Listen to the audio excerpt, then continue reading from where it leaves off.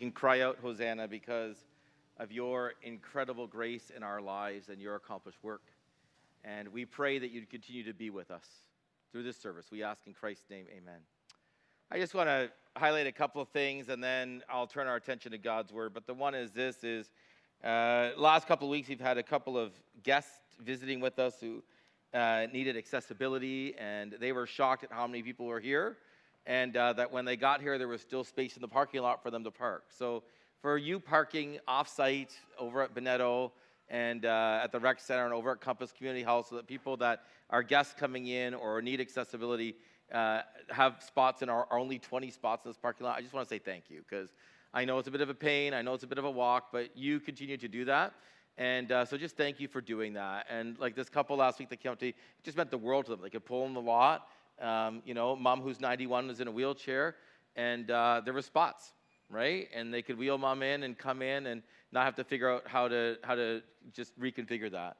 And secondly, many of you know our year end is the end of August, and you'll get a letter from our finance committee, I think in the next week, week and a half, about kind of the year end and wanting to end strong. But I also want to thank you for your giving. Like, our finances have been really strong. God has used you to provide them, and you've just been faithful in honoring God with the wealth he's granted you. And I just want to say thanks, because as God does that, as he grants us wealth, as he grants us, and we need to honor him with that wealth. I mean, when we have guests come, and I know it's holiday weekends, we're smaller, and our churches is often a younger church. When people come in, they're stunned at how young our church is. They're like, how does this work? And I'm like, we teach people to honor God with their wealth. And you've just been faithful in doing that. And you've been faithful in honoring God. You've been faithful in saying him first, like God first. And I know that sometimes comes with a great deal of challenge. And yet I just want to say thank you, because as we come into like a budget that had to increase exponentially over the years, when we ended up with a mortgage, and then God provided an interest-free mortgage, but we're still paying off $225,000 a year off of it to have it done prayerfully in 4 years. He's been faithful in providing, and predominantly through us here. And so for your faithfulness in that, thank you. And then lastly, I've been really encouraged this summer at the number of our families who've gone to places like MBC, Muskoka Bible Conference. I know I was there speaking.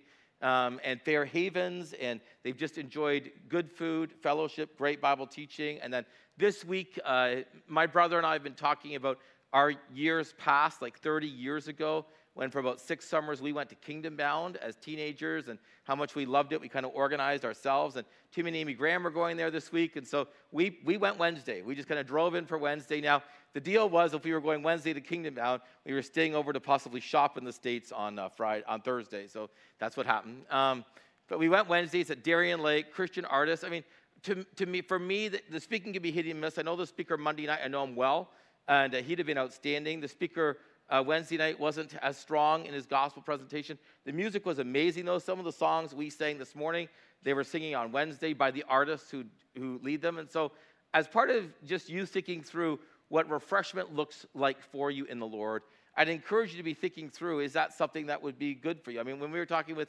Tim and Amy, I said maybe next year a whole group of us need to go for that week and just enjoy God's presence and go and worship. And especially as your kids start to get older, to introduce them to some Christian music that can help to influence them and what that looks like. You know, the truth is, I'm old enough that I'm like, unless it's a worship song going up, I'm like, I have no clue. Like, Trent, where are you? You're here. Like, we got a text from Abby saying, can we take a picture of, who was it?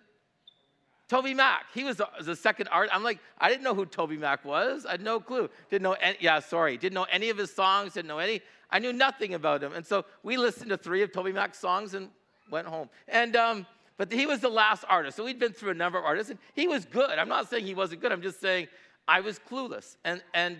But when Abby was like, can you take a picture of Toby Mac for Trenton? Amy went right up to the front and went to security and said, hey, I need a picture for my daughter, for her friend, can I? And went, that's how did you see the picture? Yeah, nice, good. But all I'm saying is thinking through Christian refreshment. How will the Lord refresh you in the summer months? And for some people, something like Fair Havens and MBC or something like Kingdom Bound won't be your thing. But for more of us, it is.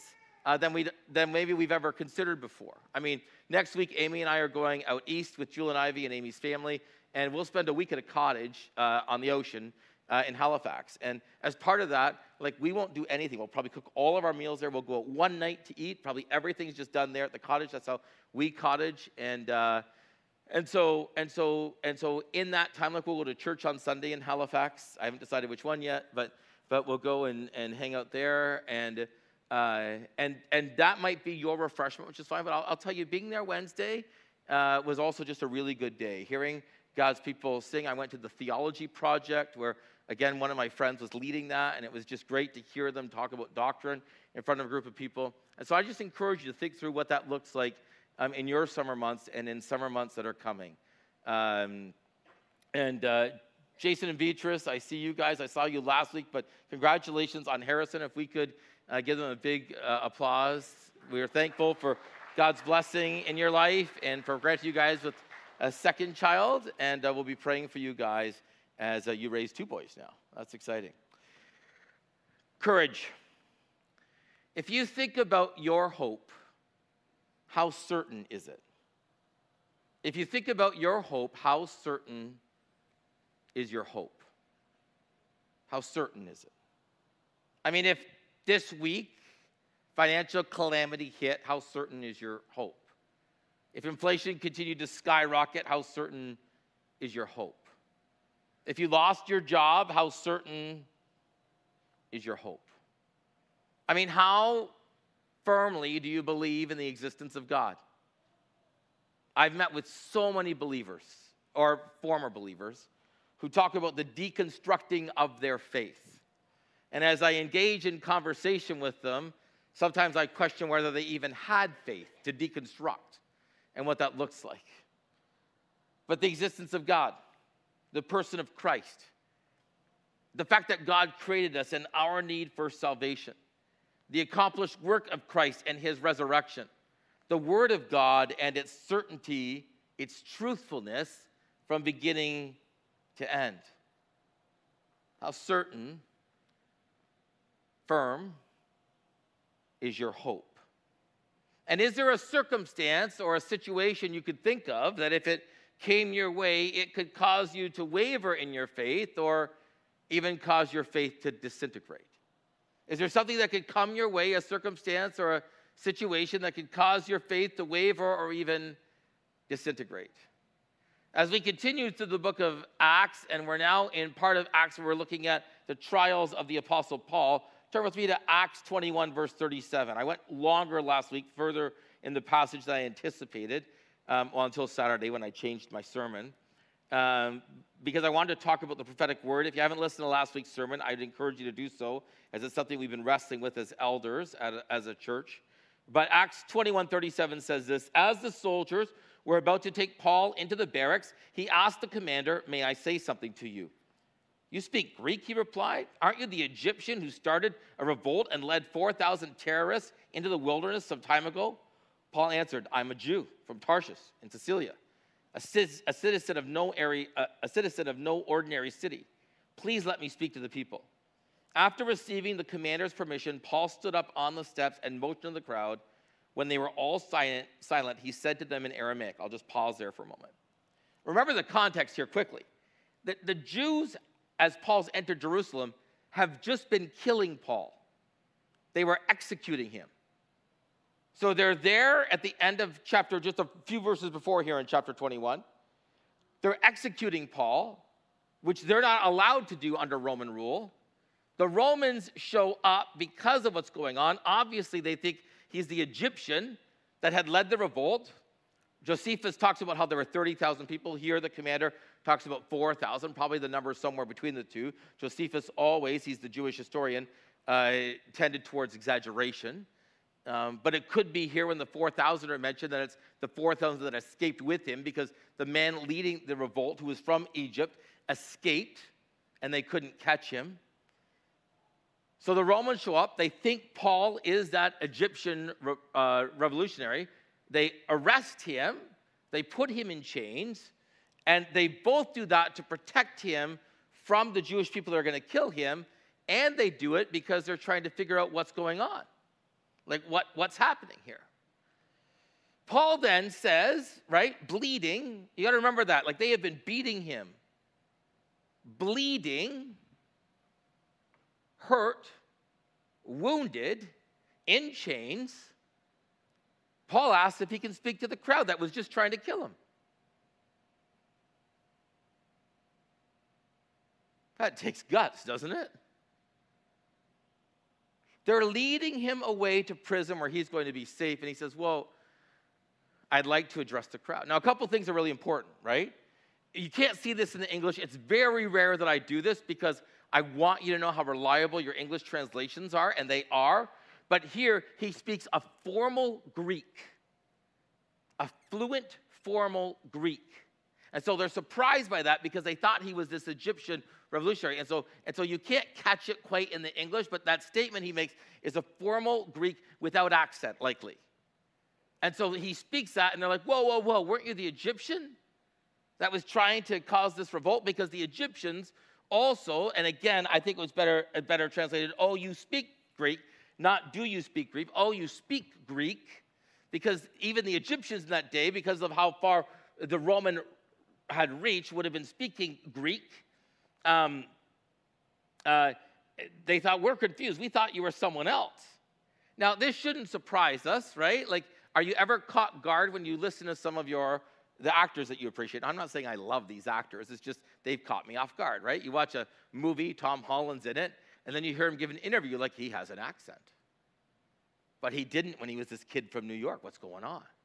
Andrew Garfield, same thing. He's got an accent, right? When you hear him in an interview. But, you watch him in one of his movies, you're like, there's no accent. And so Paul here is a master of language.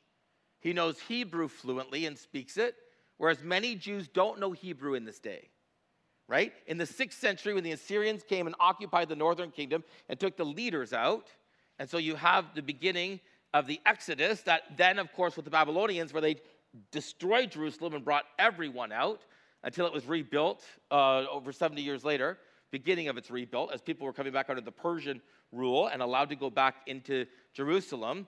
You had this diaspora, right, where the Jews are spread all through the world. They're learning other dialects, and as they're learning other dialects, they all learn this language called Aramaic, which is what they'd have commonly spoken to each other because many of them wouldn't have known Hebrew. It's why Paul addresses them in Aramaic, right?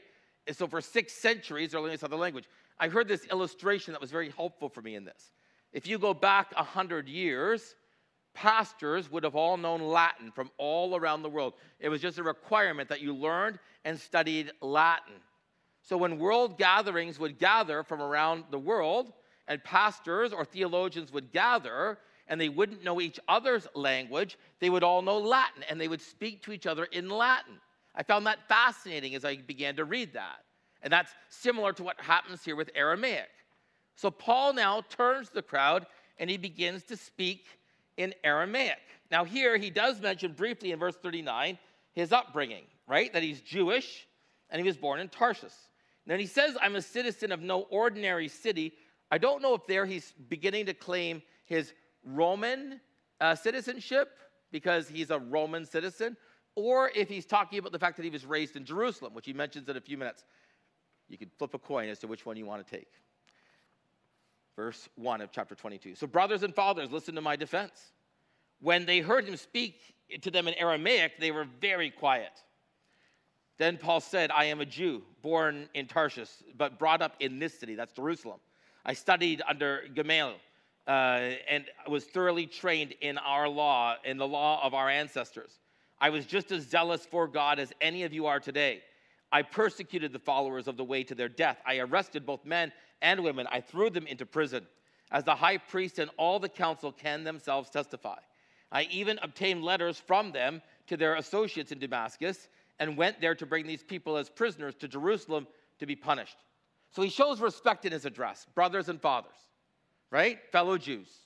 And fathers, meaning that there are people there, even though he's a Pharisee among the Jews, now saved, there are people there in authority, like a high priest, but the high priest that would have sent him in the days he was going to Damascus is not the high priest now, but you obtained your title even though you didn't obtain the power when that transition occurred. And so he's showing his respect. He speaks in Aramaic, so he's like, wow, he's a well-educated Jew. I mean, he can speak in Greek. He knows Hebrew. He's now speaking in Aramaic. Everyone listens to him. And he says, I want you to know about my heritage. I'm a Jew, born in Tarsus. I was brought up right here in Jerusalem. I studied under one of our great leaders, right? Who was of the tradition of the Hillel, right? And so he's like, I studied under him. And he's showing how Jewish he is. He's saying, I was as zealous for the law as any of you. In fact, I persecuted the church. If you doubt my passion for persecuting Jews, go and ask the former high priest. Go and ask the Sanhedrin. They gave me the letters. I mean, these people, just like Paul, who told him to go and execute the Christians, are still alive, many of them, most of them. And so he's saying, you can go check it out. You can go ask them about how zealous I was for the law. I was one who would take followers of the way, that's Christians, and put them to death. I arrested men and women. I put them into prison. And you can go and have it all checked out. Then he says, on his way to Damascus, verse 6, about noon, as I came near Damascus, suddenly a bright light from heaven flashed around me. I fell to the ground and heard a voice say to me, Saul, Saul, why do you persecute me? Who are you, Lord? I asked. I am Jesus of Nazareth, who you are persecuting, he replied. My companions saw the light, but they did not understand the voice of him who was speaking to me. What shall I do, Lord? I asked. Get up, the Lord said. Go into Damascus. There you will be told all you've been assigned to do. My companions led me by the hand into Damascus because the brilliance of the light had blinded me. A man named Ananias came to me. He was a devout observer of the law, highly respected by all the Jews living there. He stood beside me and said, Brother Saul, receive your sight. At that very moment, I was able to see. Then he said, the God of our ancestors has chosen you to know his will and to see the righteous one and to hear words from his mouth. You will be his witness to our people of what they have seen and heard. And now what are you waiting for? Get up, be baptized, wash your sins away, call on his name. When I returned to Jerusalem and was praying at the temple, I fell into a trance. I saw the Lord speaking to me. Quick, he said, leave Jerusalem immediately. These people here will not accept your testimony about me. Lord, I replied, these people know that I went from one synagogue to another, imprisoning and beating those who believed in you. And when the blood of the martyr Stephen was shed, I stood there giving my approval and guarding the clothes of those who were killing him. The Lord said, go, I will send you far away to the Gentiles. So Paul recounts his testimony. Bleeding, bruised, injured, asked to address the very crowd that was trying to kill him. And in that broken state, he recounts his testimony to them. The very thing they wanted to kill him for. That takes guts. Doesn't it? That takes courage. His hope was secure, certain. He could say without any doubt, to live is Christ and to die is gain. He was just at death's door for sharing his faith. And as he's being led away to safety, he pauses to share his faith. He'd have kept going at that moment. They just stopped him because he talked about going to the Gentiles. But just note a few things. This testimony is recounted for us 3 times in the book of Acts. That talks about how important this is as Luke's recording Acts in God's word. I mean, I said this last week, but it's stunning for me that 8 chapters of the Bible is given to the trials of Paul. That's longer than Philippians, longer than Colossians, longer than many of our books of the Bible. 8 full chapters are given to the trials of Paul. We get lost in these chapters typically, but it says to me these are critical to our faith. It's a third of the book of Acts. A third of the book of Acts are given to the trials of Paul here in Jerusalem and then in Rome. So a few things. He talked about how he was going to Damascus, right? Passionate about persecuting the Jewish people that had come to faith in Christ, Christians who turned to faith in Christ, specifically Jewish people who had done that. He falls to the ground. He hears a voice, Saul, Saul, why do you persecute me?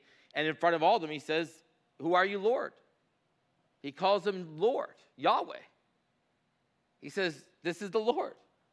And he tells them who the Lord says he is, that he's Jesus of Nazareth. Now, the only way he can claim that he heard Jesus of Nazareth is if he knew that he'd been risen to life again, that he'd been resurrected, that he was no longer dead. So right here in front of the people that were trying to kill him, he claims resurrection, that's what's happened to Jesus. He said, my companions who were there, they saw the light, they didn't understand the voice. So Paul says, what shall I do, Lord? And he says, go, get up into Damascus. A man named Ananias, who he claims there, right? Rightly so, who is a Christian, but to the crowd he says, he's a devout observer of the law, highly respected by the Jews living there. He doesn't want to throw Ananias under the bus, right? So he just lets them know that he's still a devout observer of the law and someone who's well respected by the Jews. But brother Saul, so someone who's come to faith in Christ, receive your sight. And then, again, verse 14 to show the continuity of Old and New Testament, Paul's saying, the God of our ancestors, so God of Abraham, Isaac, and Jacob, has chosen you to know his will and to see the righteous one, Jesus, and hear words from his mouth. And you will be witnesses of what you've seen and heard. What are you waiting for? So go and be baptized. So Paul was baptized because he had been saved. And then he's told to go to the Gentiles. He's in Jerusalem, experiences a trance. He's told to go to the Gentiles. And at that point, verse 22, the crowd listens to Paul until he says this. They raise their voices. They shout, get rid of him. He's not fit to live. As they were shouting and throwing off their cloaks and flinging dust into the air, the commander ordered that Paul be taken into the barracks. He directed that he be flogged and interrogated in order to find out why the people were shouting at him like this. So the people immediately react when he says it's for the Gentiles because the Jewish people believed that salvation was only to them. They immediately react. Kill him, get rid of this guy. As they're doing so, they throw their cloaks off and they fling dust into the air. Now, why do they do that? I've got a couple of theories on that. It's just really quick. It's either saying we disassociate ourselves with him, or it's symbolizing a stoning that they can't actually go out and do because they're forbidden to kill someone or to execute someone. And then he's directed to be flogged. Flogging was awful. Paul had been struck by rods a number of times in his ministry, but he hadn't been flogged yet. And flogging is a leather strip with shrapnel on it, piece of wood. You'd beat them with the wood and with the shrapnel that was on the leather strap. And many people who were flogged, you can read this in history, died from flogging or were severely crippled. So at this point, they're going to flog Paul, the apostle, and he's about to experience the worst beating he's ever experienced in his entire life. As they stretched him out to flog him, Paul said to the centurion standing there, is it legal for you to flog a Roman citizen who hasn't been found guilty? When the centurion heard this, he went to the commander and reported it. What are you going to do, he asked. This man's a Roman citizen. The commander went to Paul and said, tell me, are you a Roman citizen? Yes, I am, he said. Then the commander said, I had to pay a lot of money for my citizenship. Paul said, I was born one. And those who were about to interrogate him withdrew immediately, and the commander himself was alarmed when he realized he put Paul, a Roman citizen, in chains. Now, some people say when he's saying this, like, oh, wow, the commander says, I had to pay a lot of money for my Roman citizenship. He's saying, I guess anybody can get it now, it's really cheap. That's not what he's saying. I believe it's actually the opposite. When Paul's saying, I was born a Roman citizen, meaning, because there's only two ways to become a Roman citizen, well, three ways. You were born a Roman citizen, like Paul was, but he's Jewish, so how did that happen? That's a big question, right?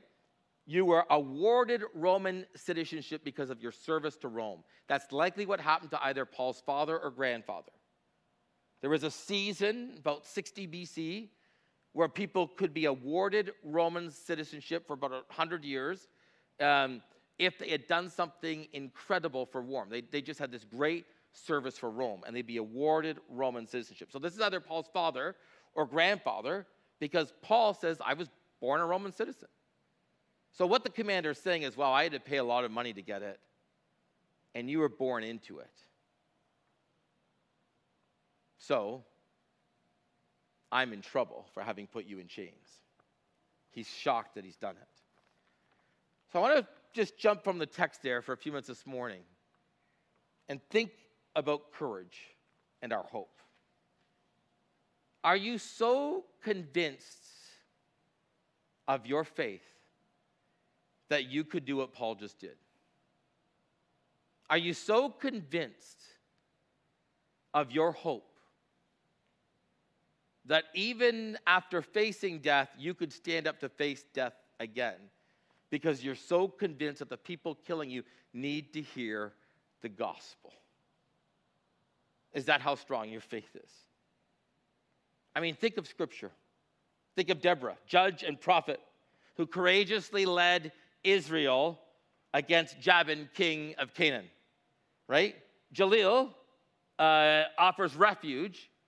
She's a female to the commander of Sisera in her tent while her husband is out. He falls asleep, and while Deborah is leading the Israelites to victory, and they're all looking for Sisera, the commander of the Canaanite army, this woman takes a tent peg, and while he's asleep and exhausted, thinking she's a friend, she's on God's side, she drills the tent peg through his head, and he dies and grants victory. I mean, that was courage. That was courage. Both for Deborah and for this woman. Think of Elijah on Mount Carmel. I mean, there he is, and he has said after 3 years of drought that there's going to be a face-off on Mount Carmel. The prophets of Baal can come and they can cry out to their God, and then he'll cry out to his God. They're there. I mean, he is outnumbered enormously. 12 stones are brought. He asked for 4 jugs of water to be brought while the sacrifice is there on the altar. They dump 4 jugs on. He says, bring 4 more.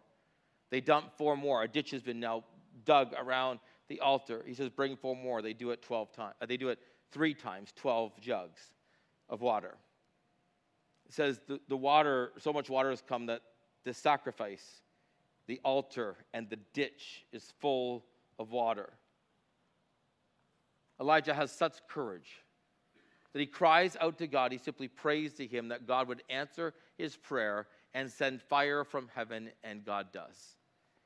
And the fire consumes the sacrifice, the stones, and the water in the ditch. Think of Esther. She's a Jew who's become the queen of Persia. But in the regulations of Persia, she is not allowed to enter into the king's presence, her husband, unless he summons for her, unless he calls for her. Her people are about to be executed.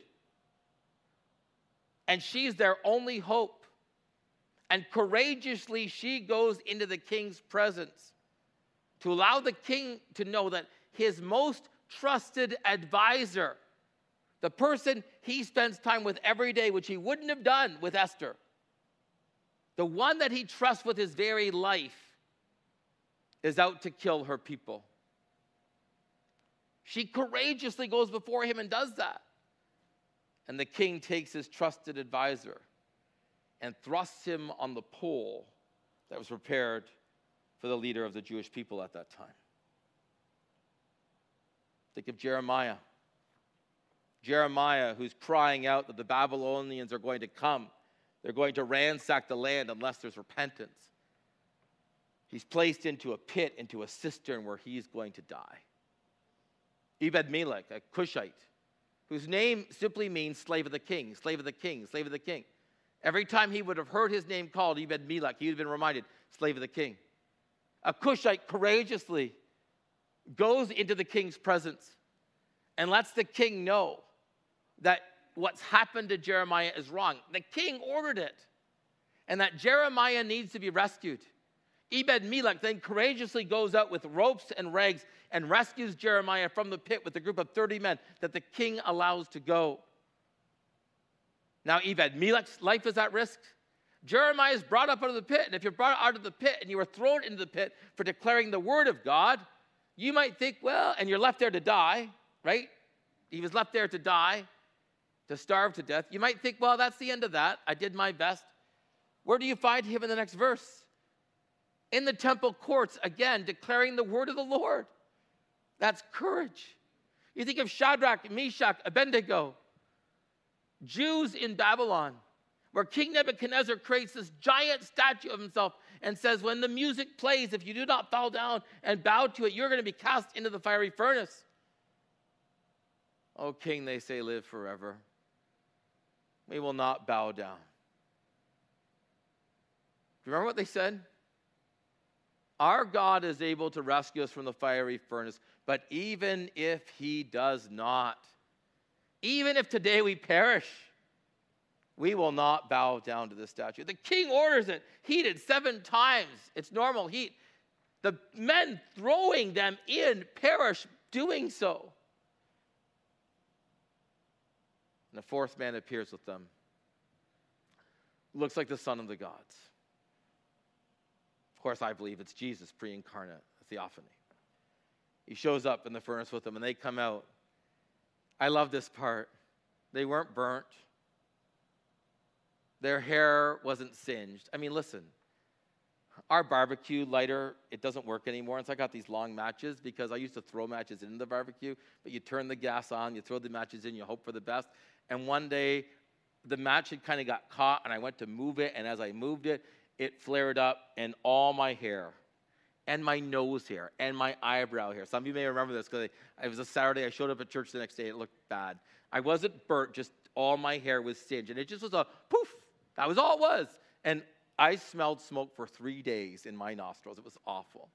They didn't smell like smoke, and not a hair on their body was singed. That's how much God protected them. You think of Mary, who's told by an angel that she's going to give birth to God's son. She's had no relations with a human being, not with Joseph. And Joseph is engaged to be married to her, and she knows that when she begins to show that everybody's going to accuse her and Joseph, righteous people, of sleeping together before marriage, of having sex outside of marriage, when they don't do it. And she says to the angel, what? May it be unto me as the Lord has said, I am his servant. That takes courage, a huge amount of courage. And we live in a day where it takes courage to be a believer. We live in a day where the ideology and philosophy of our world tells us that we've lost our minds for being Christians, that we're anti-intellectual, that what we believe is no different than any other myth in human history. But what we've believed is the truth. What we believe about God is true. What we believe about humanity is true. What we believe about Jesus is true. What we believe about salvation is true. What God has said, because it's true, will stand up to any philosophy, any ideology on this planet. Is that not great news? Because it's true. The question about Christianity is simple. It's this: is it true? And the answer through all of history has been simply said as this. The answer is yes. It's always been found to be true. And so that means in our day, what it says about gender is true. That means in our day, what it says about the exclusivity of Jesus, him being the way, the truth, the life, is true. That means what the Bible says, what the Word of God says about salvation, about eternity, about our hope, is all true. And maybe one day you'll find yourself in a moment of dialogue with someone, in a moment of difficulty with someone, where it may even become combative. Or maybe you'll even find yourself one day where you're being actually persecuted for your faith. As you're being led up those stairs by the Romans, would you have the courage to turn to the very people that are persecuting you and say, before I go, I want to tell you about the God who saved me. Because it's true.